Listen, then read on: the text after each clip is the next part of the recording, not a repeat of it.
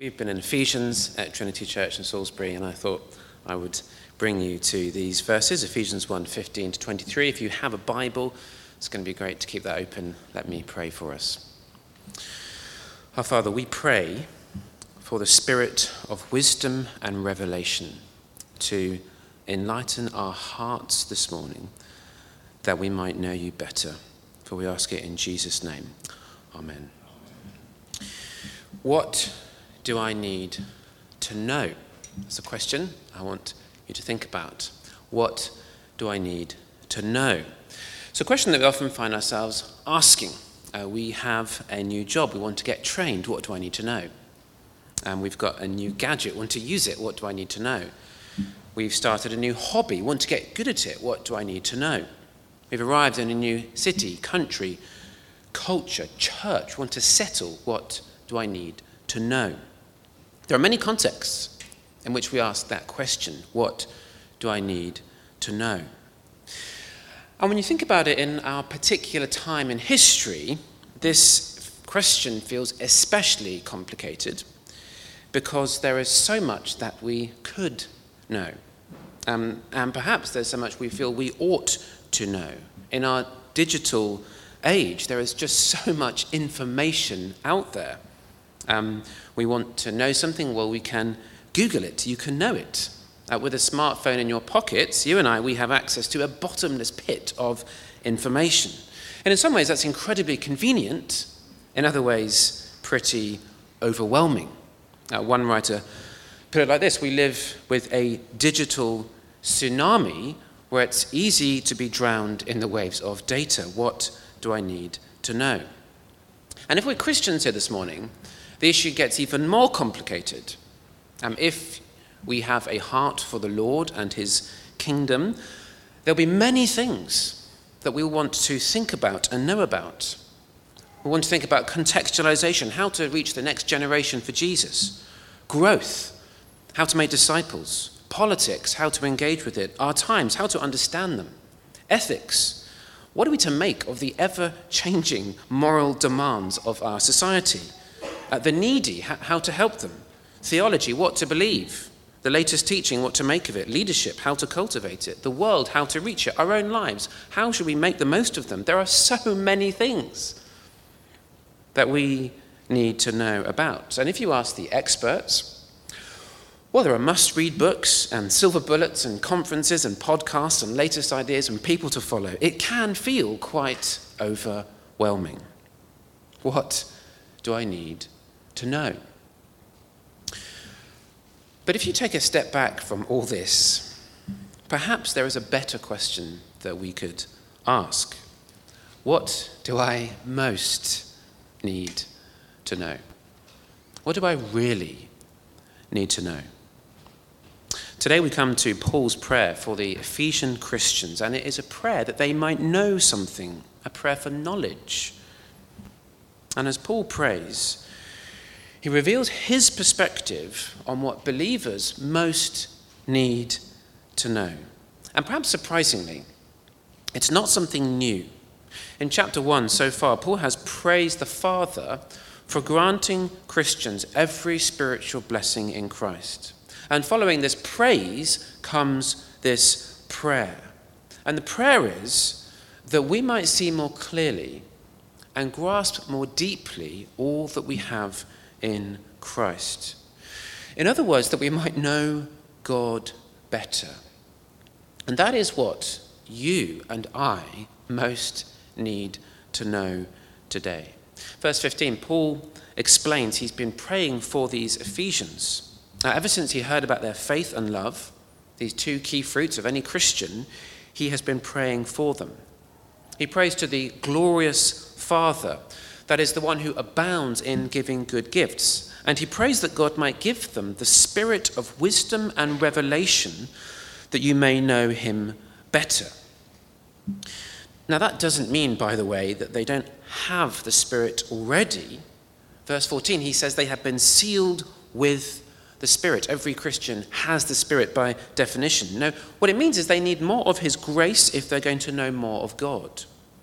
In fact, what they need, verse 18, is the eyes of their hearts to be enlightened. Now that is very significant. To know God, you need God. The knowledge of God is a matter of the heart. The eyes of their hearts need to be enlightened. That is, it's a matter of the whole person, not just the thought, the mind, the intellect, knowing information about God, but the heart refers to the will and the desires. It is about an attitude towards God. To know God, we need an enlightened heart, a heart which has a hunger for God, a humility before God. We need God to open the eyes of our hearts, to foster in us a deep desire to know God and an openness to hear from God. Of course, if we are Christians, then we do by default know God. And yet none of us knows God as we ought to know him or as we could know him. It was the late theologian Jim Packer who said evangelical minds are 3,000 miles wide and half an inch deep, which wasn't really a compliment. He's saying our Christianity is so often skin deep and shallow. Christians are often marked by activism, being busy doing things for God. And that's no bad thing. It makes sense. We have a mission. But if our Christianity is primarily about being busy for God, we may actually find we have forgotten God. And Paul knows that what the Ephesian Christians needed more than anything else was to know God better. And doubtless that is true for us as well. Now, what is it that Paul especially wants these Christians to know? Well, we're going to see three things that we need to know. Here's the first. That God has called us to a great hope. That's the first thing we need to know, that God has called us to a great hope. I don't know if you saw the Star Wars spin-off a number of years ago, Rogue One. The film is about a group of unlikely heroes who steal plans which reveal an inbuilt vulnerability to the Death Star, the Empire's dangerous super weapon. Now, by the end of the film, it looks like everything is lost. The Empire has been hounding the rebels. Most of the characters have been killed. The Empire seems to have won as Darth Vader, the menace, boards the rebel command ship, breathing heavily, as he likes to do, to recapture the plans. But then, in the nick of time, without a moment to lose, a smaller spaceship dramatically escapes with the plans on board. The plans are then handed to a rebel officer who then hands them to Princess Leia. And as he hands over this information, he says to her, "Your Highness, the transmission we've received, what is it they've sent us?" And she answers with the last word of the film, "Hope." And that's how it ends. Hope. There is hope yet of good things to come, that evil will one day be destroyed. And it's a powerful ending because hope is powerful. We need hope. We thrive off hope. We live for hope. And yet the Bible makes it very clear, for those who don't know God, there is no hope. No real hope, no ultimate hope. In chapter 2, Paul will describe unbelievers as those without hope and without God. If you don't know God, you don't really have hope. No God, no hope. But no God, no hope. That's going to be on the screen for those who didn't quite get that. It's a bit easier to see. There is an intimate connection between God and hope. Right at the very start of the Bible, as soon as sin enters the world, God announces hope. The hope that one day he is going to put things right. He will fix this broken world. He will deal with sin. He will heal our sorrows. He will bind up our broken hearts. And the hope, as Paul describes it in chapter 1, is that one day all things will be brought under the rule of Christ, things in heaven and things on earth.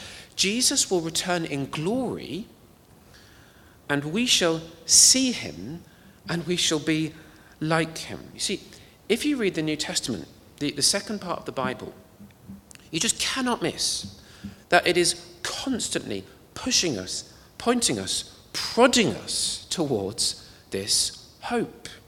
It is a future-orientated book. Utopia is not for now. Our hope is in the glorious coming of our Lord Jesus Christ, the appearing of his glory. And that is what we need to know. That God has called us to a great hope. Now, of course, we use this word hope often in a pretty mundane way. Now, when we arrived in Salisbury in the autumn, particularly November, it just rained. And it rained, and it rained, and it rained. I was beginning to think Salisbury is a cursed place. It just rains. I was so relieved when I realised, no, it's actually just raining everywhere. It's not just Salisbury. But I would get up each day and think, I just hope it's not going to rain. I've had enough. But that kind of hope is just not Christian hope. It's not vague, wishful thinking. No, we're talking about a hope that God has called us to. This is different. This is God's hope. And it's God's work. It's God's purpose. It's God's call. Even before creation, this was the goal. For God to save a people for himself. The new creation, it's not plan B, it's plan A. We are just living in the introduction, the foreword, the preface, the pilot scheme, the shadowlands. As Paul puts it, God is working out everything in conformity with the purpose of his will to bring unity in all things in heaven and on earth under Christ. In other words, to bring about this hope. And so what God calls us to, this hope, is guaranteed, certain, rock solid, sure, safe, and secure. And that is hugely significant for us today. There are not many certainties in our world. Really, there are not many. Tomorrow could be the end for you and for me. Or it could be the beginning of the end. The diagnosis might well come. House prices might plummet. There could be another global pandemic, a spreading war in Europe, a nuclear disaster. We could lose everything. Anything could happen. Nothing is certain. And you might say, Pete, that's just very depressing. But not for the Christian. Because the Christian is told that we have a hope that God has called us to that is beyond and better than anything in this passing world. And my need and your need is to know this hope. To know that it is real and substantial. It's not vague and uncertain. It's like the spring. It's inevitable. It's coming. Those snowdrops have come. Can't you see? The spring is coming. And we need to know that.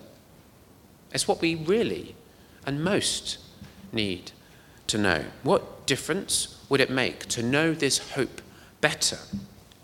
More contentment, more joy, more peace, more generosity, more love, less anxiety, less fear, less despair, less sin, less worldliness. It would be good for us to fix our eyes on this hope, on this unseen and eternal hope. If you're a Christian, do you know the hope to which God has called you? Is your heart fixed on the hope to which God has called you? Does that shape your life? If you're not a Christian here this morning, let me ask you, what is your hope? Where is your hope? And do you want this hope? Because this is a hope that God calls any and every person to receive. It's a hope that is found in Jesus and is offered to you. Jesus died on the cross for our sins that we might come back to God and have this hope. Do you want this hope? So first thing we need to know that God has called us to a great hope. Second, that we are God's inheritance. Paul uses this word inheritance. Now, what is he talking about? It may feel like Paul is making the same point here, that we need to know the riches of God's glorious inheritance. It might feel like he's talking about the hope of heaven. Now, Paul has used this language of inheritance in verse 14 in that way. It is what God gives to his people. But I think he's making a different point here, because the inheritance is described as the inheritance in his holy people. That is, it's not the heaven that is the inheritance for God's people, but it's God's people who are the inheritance in heaven. In the Old Testament, Israel was described in this way as God's inheritance. Deuteronomy 4, "But as for you, the Lord took you and brought you out of the iron smelting furnace, out of Egypt, to be the people of his inheritance, as you now are." Psalm 33, "Blessed is the nation whose God is the Lord, the people he chose for his inheritance." And that seems to be what Paul is saying here about the church. We are the inheritance of God. We are his glorious inheritance, the riches of his glorious inheritance in his holy people. And it's not that we, in and of ourselves, have any great value, but that God has placed a great value upon us. He has marked us out as his in Christ. He has assigned us to be people of great worth, to be his very own people, his own inheritance. The church is the riches of God's glorious inheritance. In ancient Rome, AD 258, the Emperor Valerian called an edict for the leaders of the churches to be rounded up and killed. Now, a particular deacon of one church in Rome, a man named Lawrence, was told if the church gave over its treasures, the edict would pass. The leaders would live. And so this man, Lawrence, agreed to give Rome the church's treasures. He asked for 3 days to round it all up. 3 days later, he arrives at court with a group of people from the church: the sick, the elderly, the widowed, the poor, the orphaned, but with no money. And when the magistrate realized this, there was no money, he was incensed, and he demanded an explanation from Lawrence. And Lawrence said, "Sir, I have brought you what you asked for, the treasures of the church." Now, that story may be apocryphal, but it makes a powerful point, and it is true in God's eyes. God has marked us out as precious to him. We are the riches of his inheritance, and God will make us what he has declared us to be. One day, he will present us as a perfect bride for Jesus, without stain or blemish or wrinkle. There's a lot of talk in our society about self-esteem. The suggestion of many is that our problem is that we lack self-esteem. If only we thought more of ourselves, we would flourish. It doesn't take much to see that's a bit dubious. And part of the problem for us is that as we look in, if we're honest, there's much actually to lament, much to regret, much to depress.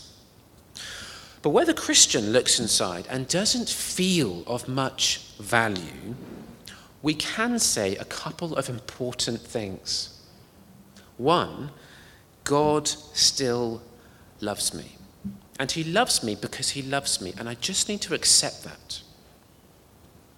Two, God hasn't finished his work yet in me. He has chosen us, redeemed us, sealed us, but not yet glorified us. There is a lot of work still to do, and he's committed to it. Three, God is looking forward to my coming. We are God's inheritance. He's not disappointed in us. He's not regretful that he saved us. He is delighted in us. And that is what we need to know, that we are God's, And he has placed a price tag on us. We could not be of more worth in his sight. He takes great pleasure in us. He is looking forward to having us with him. What difference would knowing that make? Well, it will lift our heads. It will keep us from despair. It will bring a deep-rooted assurance, a wonderful joy and confidence and security. I am God's. That is remarkable. I am God's. Do you want to know your worth in God's sight? We are God's inheritance. That's the second thing we need to know. Here's the third. That God's power is at work in us. So Paul then prays the Christians would know the power of God at work in them. Not just hope, not just inheritance, but God's power. But not just power. Did you notice his incomparably great power? The unrivaled, unmatchable, unbeatable power of God at work in us Christians. Now, Paul says that this same power that raised Jesus from the dead, resurrection, is at work in us. Resurrection, raising him from the dead, but then also seating him at God's right hand, ascension and coronation.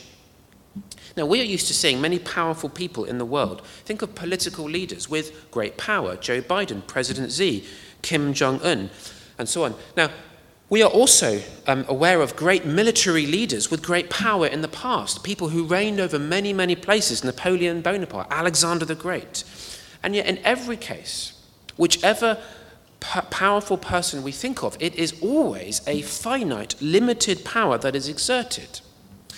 Kingdoms rise, kingdoms fall. Statues rise, statues fall. And however much power anyone has, it never lasts. The grim reaper always wins. But God has shown his incomparable power by opening up the gates of death, by binding the arms of death, by nullifying the might of death. And he raised Jesus to live, and he also raised him to rule, which means, verse 21, Jesus is above all, and verse 22, Jesus is over all, so that all other powers are subordinate to Jesus, whether spiritual, physical, political, demonic, social, or whatever. They are all always lesser than Jesus and under Jesus. They are his footstool. He is the head. And then, did you notice, Paul says the most remarkable thing. Verse 21, he says Jesus is the head over everything for the church. So the particular purpose of the rule and reign of Jesus, which has broken into the now but will be fully revealed in the future, is for the sake of the church. Jesus reigns over all for the sake of his beloved people. His power is specifically exercised for the sake of the people that he loves. Jesus is Lord of all, that he might govern all for the sake of the church, that he might protect her, build her, grow her, nurture her, strengthen her, beautify her. The church. The church, he then says, is his body, the fullness of him who fills everything in every way. Now, that language is a bit complicated. But what is clear is that we are seeing here an intimate connection, a deep connection, a profound connection between Jesus and his church. Now, when Paul, who is writing here, was Saul in his pre-Christian days, you may well remember he met Jesus personally on the road to Damascus. And he was going there to persecute and imprison and kill Christians. He was attacking the church of Jesus. And he met Jesus, the head of the church. And remember what Jesus said to him? He said, Paul, Paul, why do you persecute the church? Except he didn't, did he? He said, Paul, why do you persecute me? Because the church is the body of Christ. He is the head. We are the body. We are his fullness. Do you see this connection? And I think this idea of him, us being his fullness, means he is present with us and he rules over us. And so the power of God, the incomparable power of God, is at work in the church. And that is what we need to know.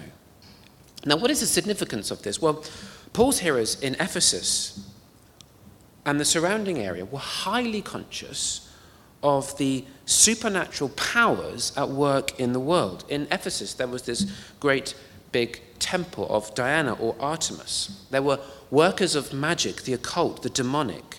These people were well aware of the power of evil at work in the world, and they needed to know that Jesus is Lord. Forget what anyone says. Jesus is Lord. It doesn't matter how powerful other powers are. Jesus is Lord.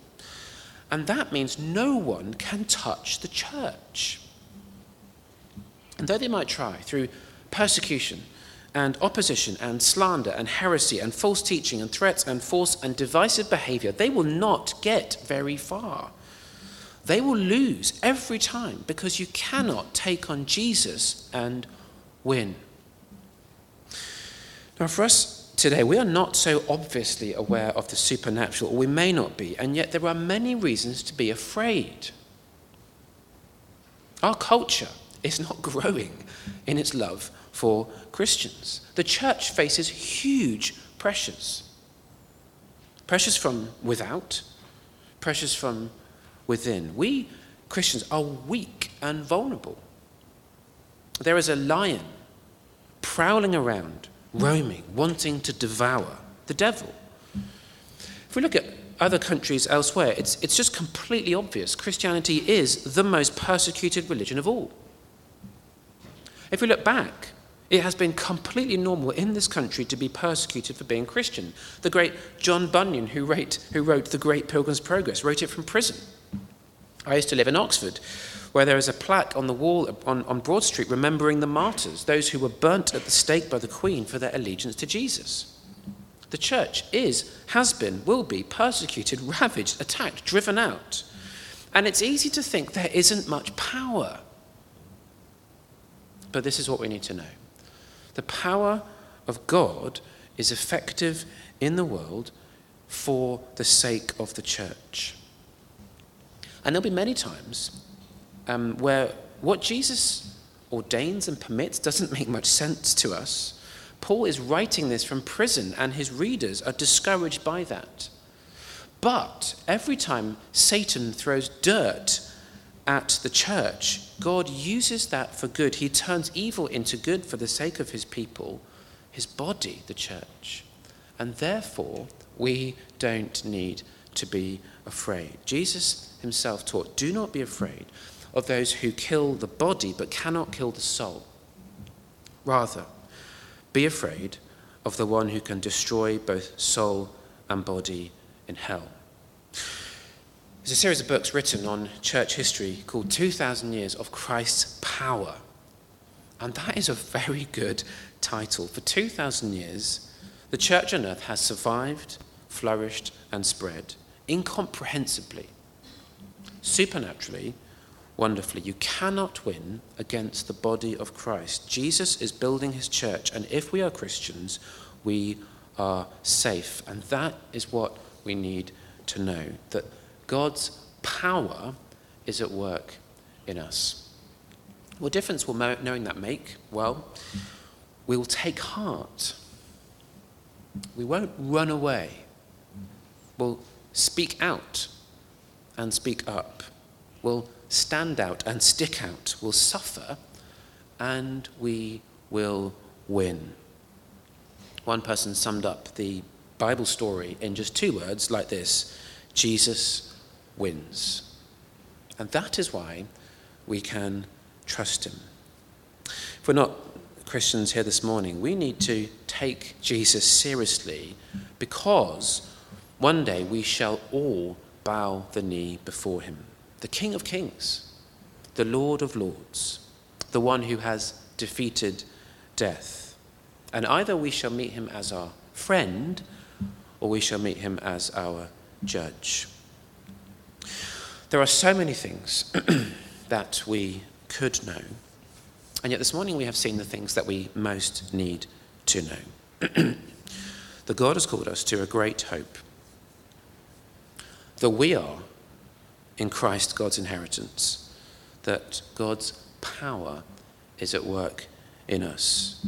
And so like Paul is doing for these Christians, we need to pray that God would help us to truly know these things. Let me pray.